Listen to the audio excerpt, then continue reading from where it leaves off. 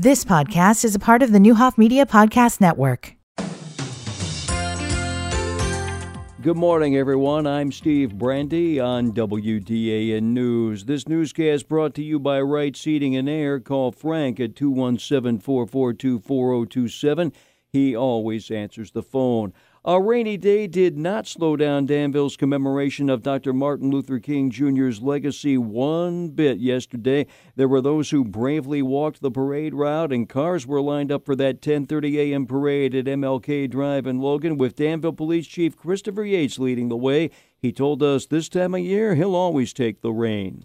I can't recall ever having good weather for any of these. Usually the street here's covered in ice, so yeah, we'll take the rain this time. It's not so bad, and people, it's not near as dangerous for the walkers or cars getting up and getting into traffic. Then there was the usual stop at the Martin Luther King Memorial northwest of Jackson and Williams, next to the old District 118 Administration Building. Danville High School football coach Marcus Forrest was there with some DHS students. He was very pleased with their participation. Martin Luther King was someone who stood up for so many things in so many ways and so many people. I was extremely happy because all the kids I mentioned it to about coming out, about being active, about being a part of it, were more than happy to do it. So it gives you an idea that if you give kids an opportunity to do something and be a part of something, they're more than happy to do it. From there, it was on to the community-wide service at St. James United Methodist Church. That's where DHS senior Mackenzie Blandon was presented as this year's winner of the MLK Celebration Committee's $4,000 scholarship. She told us after the ceremony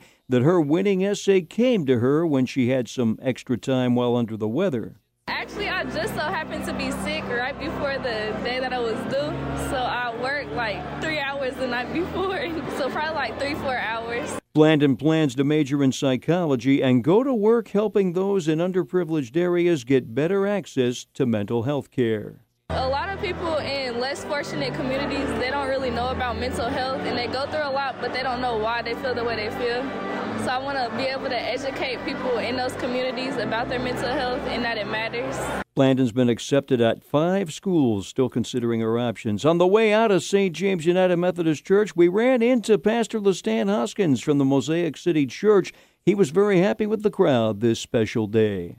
Great turnout today. We're still, celebrating Martin Luther King's legacy and bringing unity to our community and to the world. And so I think, we just have to continue what Martin Luther King, talked about: unity, loving one another, and making the world a better place. Danville Mayor Ricky Williams Jr. addressed the crowd about confronting others when you have to with truth and love and honoring others above ourselves. And the main message from Danville native Reverend Jerry Wilson talked about Martin Luther King being the dreamer, the messenger that the world needed in his time to have a challenging, long overdue conversation. The Reverend Wilson says the needle has been moved significantly, but that more work needs to be done and more dreamers are needed. Lots of pictures from yesterday on our website, VermilionCountyFirst.com. Illinois House 104th District State Rep Mike Marin has been named Republican Minority Leader of the new General Assembly. He says, yes, the Democrats still have a supermajority in both houses in Springfield, but he's glad to take on this position to help guide the ship on when to play offense and when to play defense. It is a challenge, especially with those numbers, but it's an honor to be selected. I appreciate the trust that Leader McCombie has in me. Tony McCombie, now House Minority Leader after taking over for the resigned Jim Durkin. The Illinois House now off until the end of the month, but Marin says he'll be keeping busy.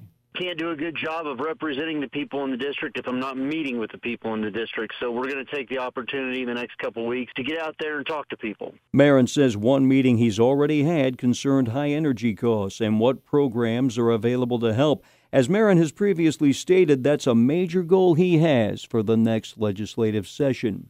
Something that I'm hearing from a lot of constituents, both citizens, residents of the district, but also business owners. And that's a great concern. The increase in utility costs, definitely one of my priorities, something we're going to be working on, trying to help bring the cost of energy down for everybody in the district and in the state. So that's definitely an area where we're going to be playing offense.